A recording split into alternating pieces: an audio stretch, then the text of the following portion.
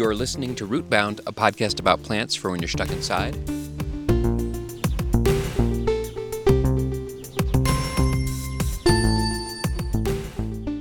This episode of Rootbound is once again brought to you by Spring. Should you bring a jacket or not? We'll never tell. Spring. It's cold for longer than you think.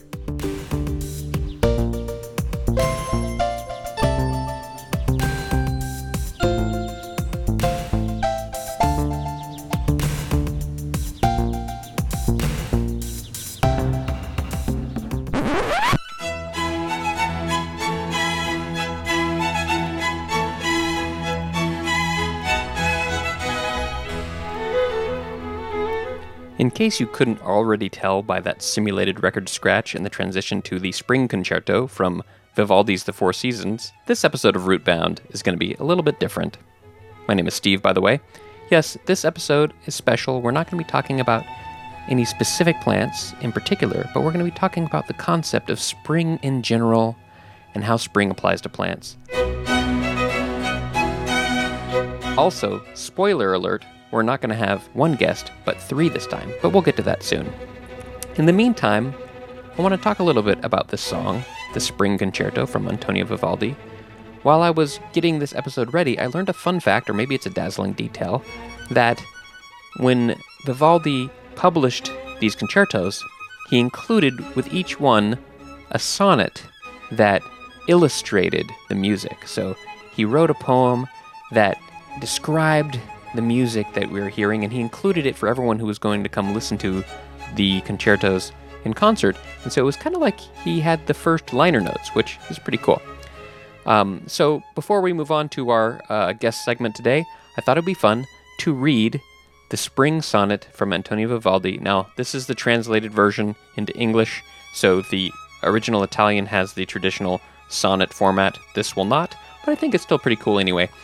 Here it is. The Spring Sonnet by Antonio Vivaldi. Springtime is upon us. The birds celebrate her return with festive song, and murmuring streams are softly caressed by the breezes. Thunderstorms, those heralds of spring, roar, casting their dark mantle over heaven.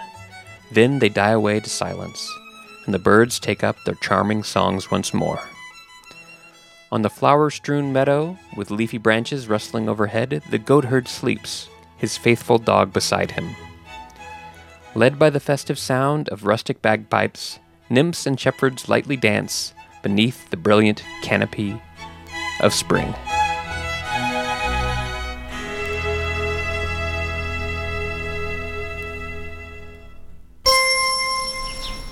Welcome to a special episode of Rootbound. This is going to be a little bit different. We're not going to be talking about a specific plant. We're going to be talking about springtime, because it is springtime currently. And we're not going to just have one guest. We're going to have three guests. And so that's fair. Very special episode. And we're just going to talk about spring. And so first I'm going to introduce I'll have the guests introduce themselves, which is also a little special because that normally happens at the end of the show. But since I thought there's four of us, it might be better to do it up front.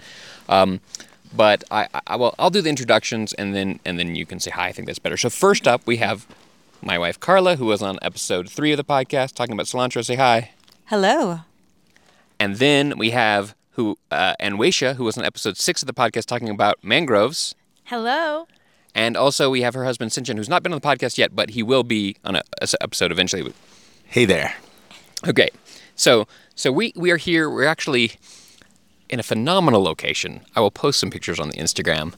It's hard to describe how unreal this is. We are looking at the Matterhorn. Like, we have a private view of the Matterhorn here in Switzerland. Does anyone want to comment on the view? It's stunning. We're sitting actually right in front of the Matterhorn in a grassy patch. There's snow all around us, and it's really a great place to celebrate the, oncoming of spring. I totally agree. Just one more clarification. We're in a little town called Riffelalp, and there's a hotel here that is closed. So literally we have this whole place to ourselves. It feels like we have a private resort. We just had a little picnic, and now we're recording the show. As far as spring goes, this is a really great example because we're kind of a little bit further down the mountain, but just behind us, there's snow on the ground. But in front of us, there's grass and starting to be a few little wildflowers. So we're kind of like right on the edge of spring, which is really neat. We also had a little squirrel who was trying to, ask nicely for some crumbs behind us, which was very cute. I'll post a picture of him or her on the Instagram as well. But before we get started about spring, I think we're each going to talk about spring and plants and our own little impressions or anecdotes, anything we have to say about spring or plants in spring. But first, Anwaisha, do you have Seek on your phone? I do. Can you see what those little yellow flowers are there? Because I don't know what they are. Sure. The most colorful thing we're looking at now, we're seeing a lot of grass. Most of it is still brown, but there's a lot of these little yellow flowers, and I'm not sure what they are, and I'd be very curious. So if you remember episode 3, the episode with Carla, I talked about the Seek app, which uses machine learning models and machine vision to identify living things, and mostly plants. So we're going to get a good update here in just a second. Anwaisha's down the hill, scanning a plant. Is it working? She says, you say colt's foot? She got to say it into the mic. Yeah, it's called Colt's foot. Oh, like cool. COLT''S. Can you view species on there? Tell us any other fun facts about the colt's foot that's there? It's loading. We have not very good internet We here. don't have great reception out here, but I'll jump in when it Okay, loads. cool. But that is a species, so it's called that. Yeah. I So don't have the scientific name though.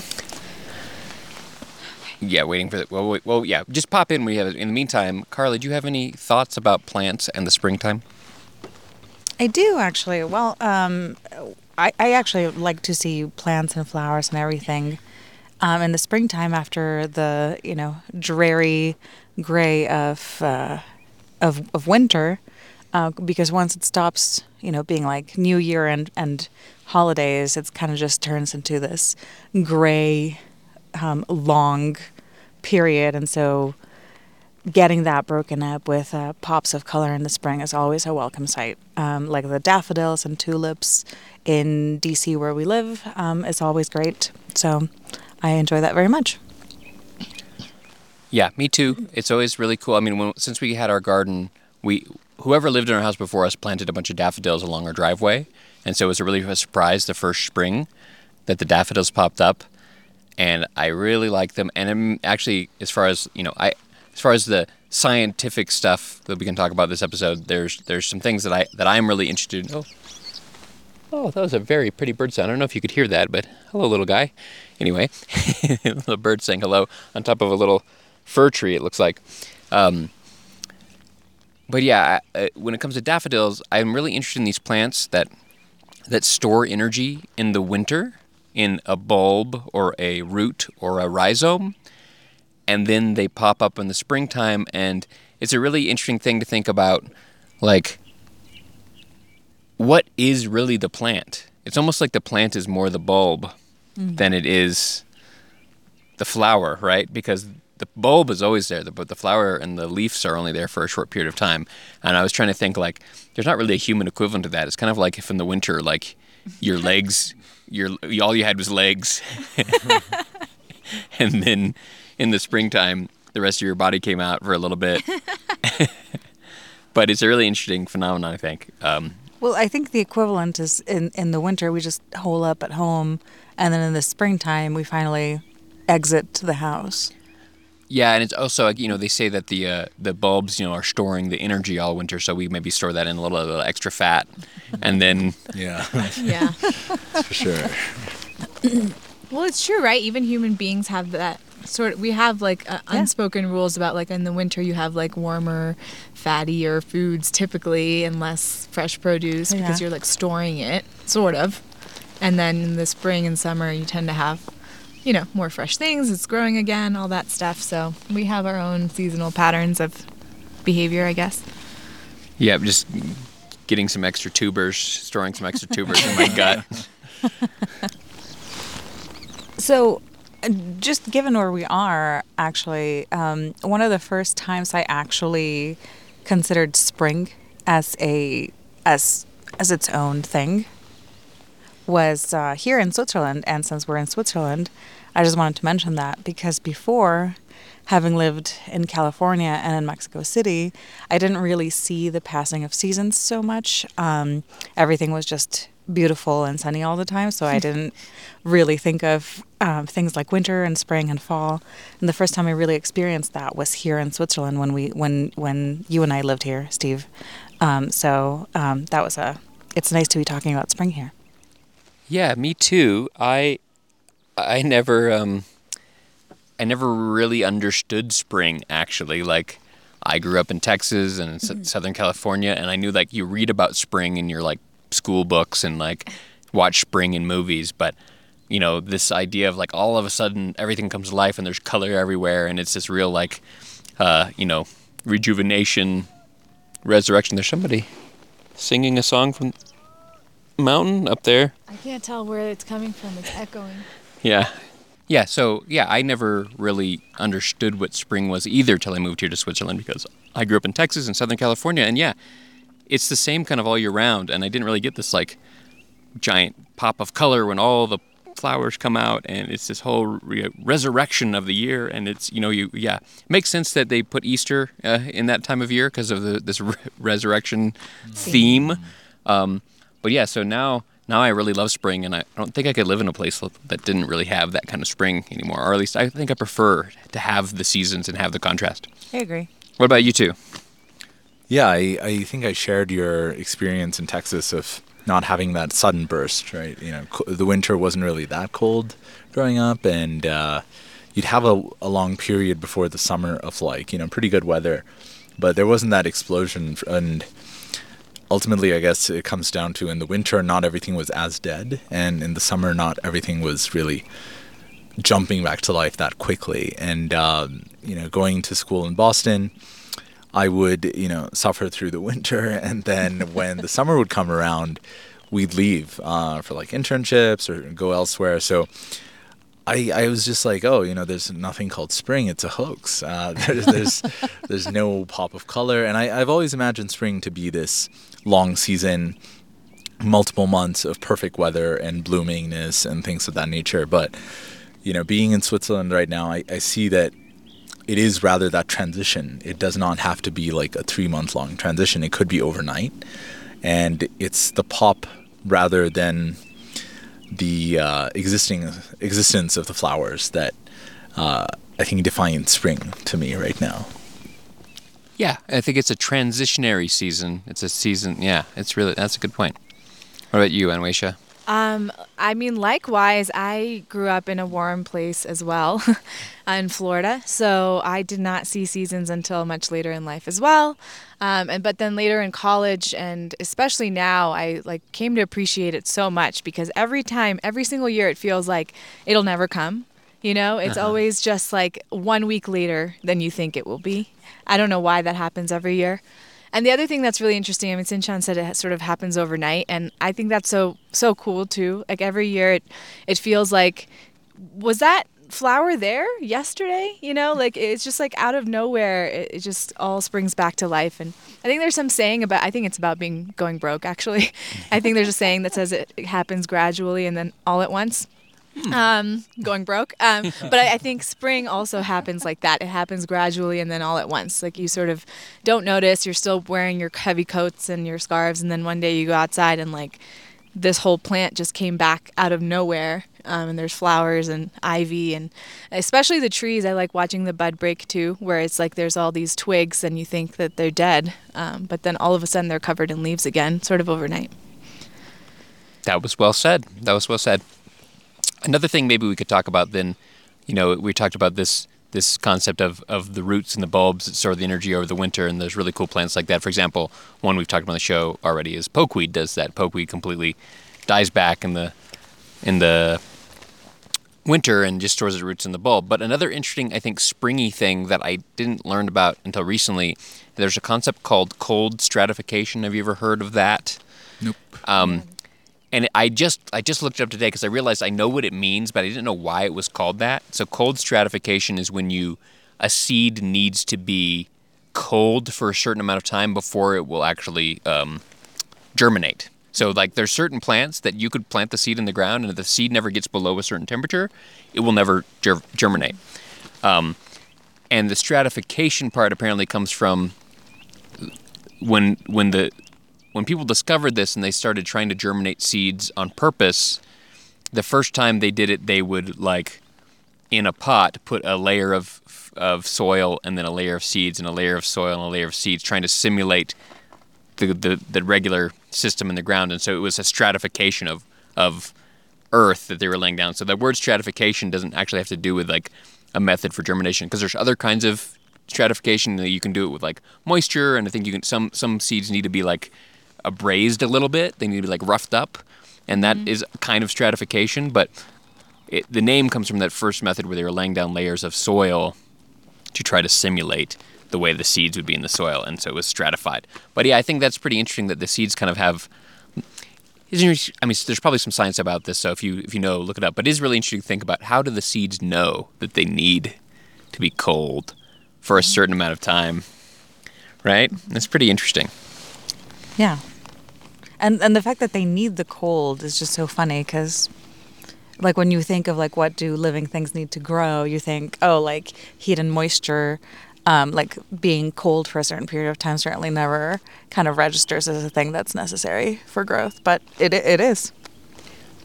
Yeah, I think it might even be a signal of like where they came from, because maybe for them to expect and wait for that time when it's just the right time to spring up, they need for the winter to be over. And if it's not cold, then they don't know that it's almost time to jump. Yeah, that's a good point. It's like if it never got cold, they wouldn't want to germinate because they think the cold will be here soon, right? Mm-hmm. So you don't want to risk germinating if you haven't been cold for a while first, because that's really, it's like the logic of a seed, which is really really interesting. Like what kind of like little programming is in there, you know, like that knows how to do that. I mean, the seed is like, you would think about seeds as being these like kind of like inanimate objects, right? But they're like a little computer program almost. Yeah. No, that's a great point.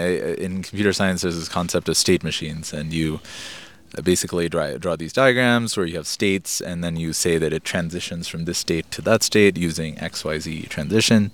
And, learning that spring is a transition, we really have to think about, okay, what's the state before and what's the state after? And I guess different seeds have different definitions for that. Yeah. That's true. That's amazing. Really good analogy. By the way, I was able to load the information about the coltsfoot. Oh, cool. So not to change topics, no, please. But just briefly jumping in here. So it's called, the scientific name is Tussilago farfara. And it's related to a bunch of plants. It's on the podcast you've talked about the Asteraceae. Asteraceae. I remember you said it like Asteraceae, I think. a lot of times on the podcast. Yeah, I was going to guess it was an Asteraceae because they kind of almost look like a little dandelion from a distance. Mm-hmm. It does. Yeah. Yep. So it's in that family. It's related to sunflowers, daisies, and it says it's native to this area. So I think we can tell that because we've been seeing them all over. And they're native to Europe and parts of Western and Central Asia. The name Tussilago is derived from Latin tussis, which means cough, and ago, which means to cast or to act on. And so it was used in traditional medicine back in the day. As a cough medicine? I think so. It doesn't say that specifically, but I think so. But then that fell out of fashion because there was the discovery of a toxic alkaloid in the plant that caused some liver health concerns. So no longer used in that way, but it is very beautiful. Yeah, it is very beautiful, and that's interesting that its Latin name actually has to do with its medicinal effect. That's pretty cool. Hello, coltsfoot. I wonder why it's called coltsfoot in English. That's true. Yeah, it doesn't really look like a coltsfoot. No. But yeah, they're really cute. I mentioned in the previous episode, English ivy also used as a cough medicine, but also has some alkaloids where people are not really supposed to use it. But it is in some commercial cough medicines still. So I wonder if some of this stuff is as well. I wonder. Maybe someday we'll do a real episode about coltsfoot, and we'll let you know. Sounds good. Yeah. Anyone else have any other stories about spring? Those are my two scientific things I want to talk about, which is cold stratification and like storing roots and tubers and rhizomes. But any other like anecdotes about spring or anything? Yeah, one of the things that I learned here in Switzerland from when I lived here, I never verified this, but it sounds romantic, so I'm going to say it anyway, is that certain flowers come up at certain temperatures. For example, like there's certain flowers that will come up at 5 degrees Celsius, and there's other flowers that will come up at 10 degrees Celsius, and so on. So it's just kind of and you do see flowers come up at different times. So I wonder if it has to do with the actual temperatures or the time, but it's really nice to get a variety of flowers, like just little flowers that are blue or white flowers first, and then little flowers that are yellow or orange or pink a little bit later. It's kind of fun to see the variety at different times. Yeah, that's true. One thing that's really cool about going up the mountains on a train like this, as you go down, you kind of see the transition to spring actually happen in one day because of that gradation in temperature. Mm-hmm. And up at the top of the mountain, there's like no plants. But as you get down, there's more and more. And we're still up pretty high, so it's still a little bit like brown and stuff, except for the colt's foot.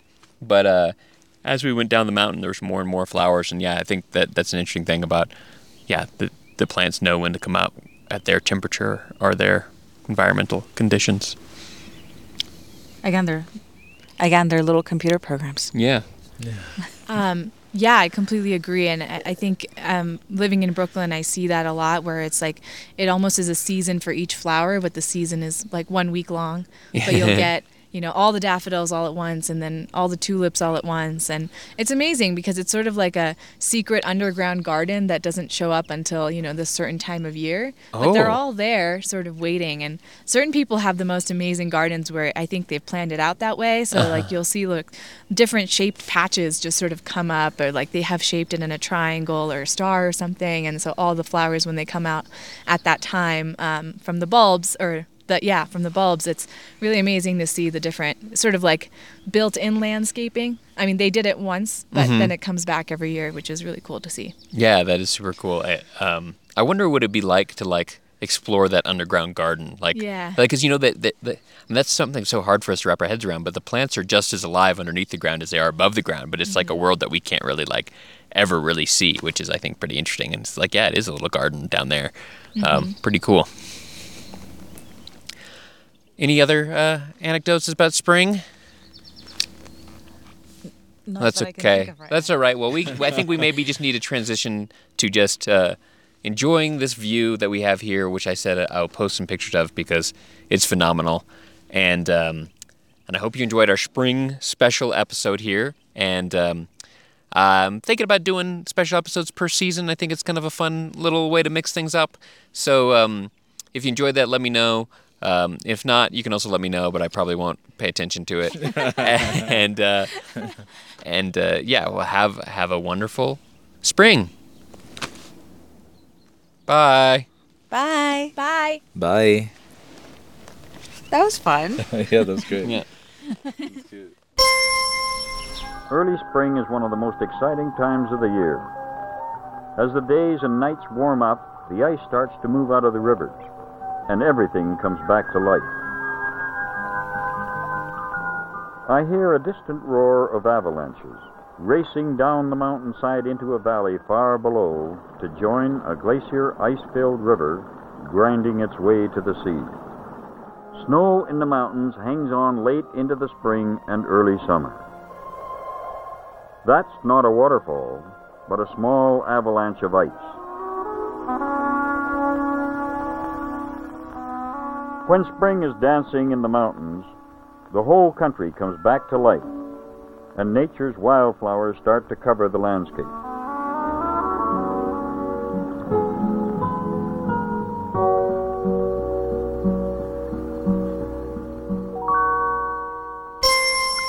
Okay, Steve's back here. We're all back here. I lied. The show's not over. Just to end the show is I have a little surprise here in my pocket, which is some Swiss whiskey. So here, open that one, Nice. Carla. Swiss whiskey made from local barley, distilled down in the valley and aged up on the top of the mountain. So we haven't talked about barley yet, but this is liquid barley in its best possible form. And if we've got 2 bottles, but we can open it up. Let's Let's do a little cheers, and then we can each share a little bottle and actually end the show here like this. Cheers. Woo! Cheers. Yeah. Take a drink. Yeah. I'm going to take a little drink myself. Good stuff. Oh, yeah. All right.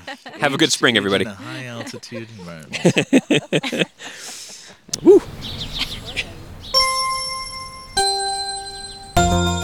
My guests on this special spring episode of Root Bound were Carla Arias, my wife, who you can listen to more on episode 3 of the podcast, where she talks about cilantro.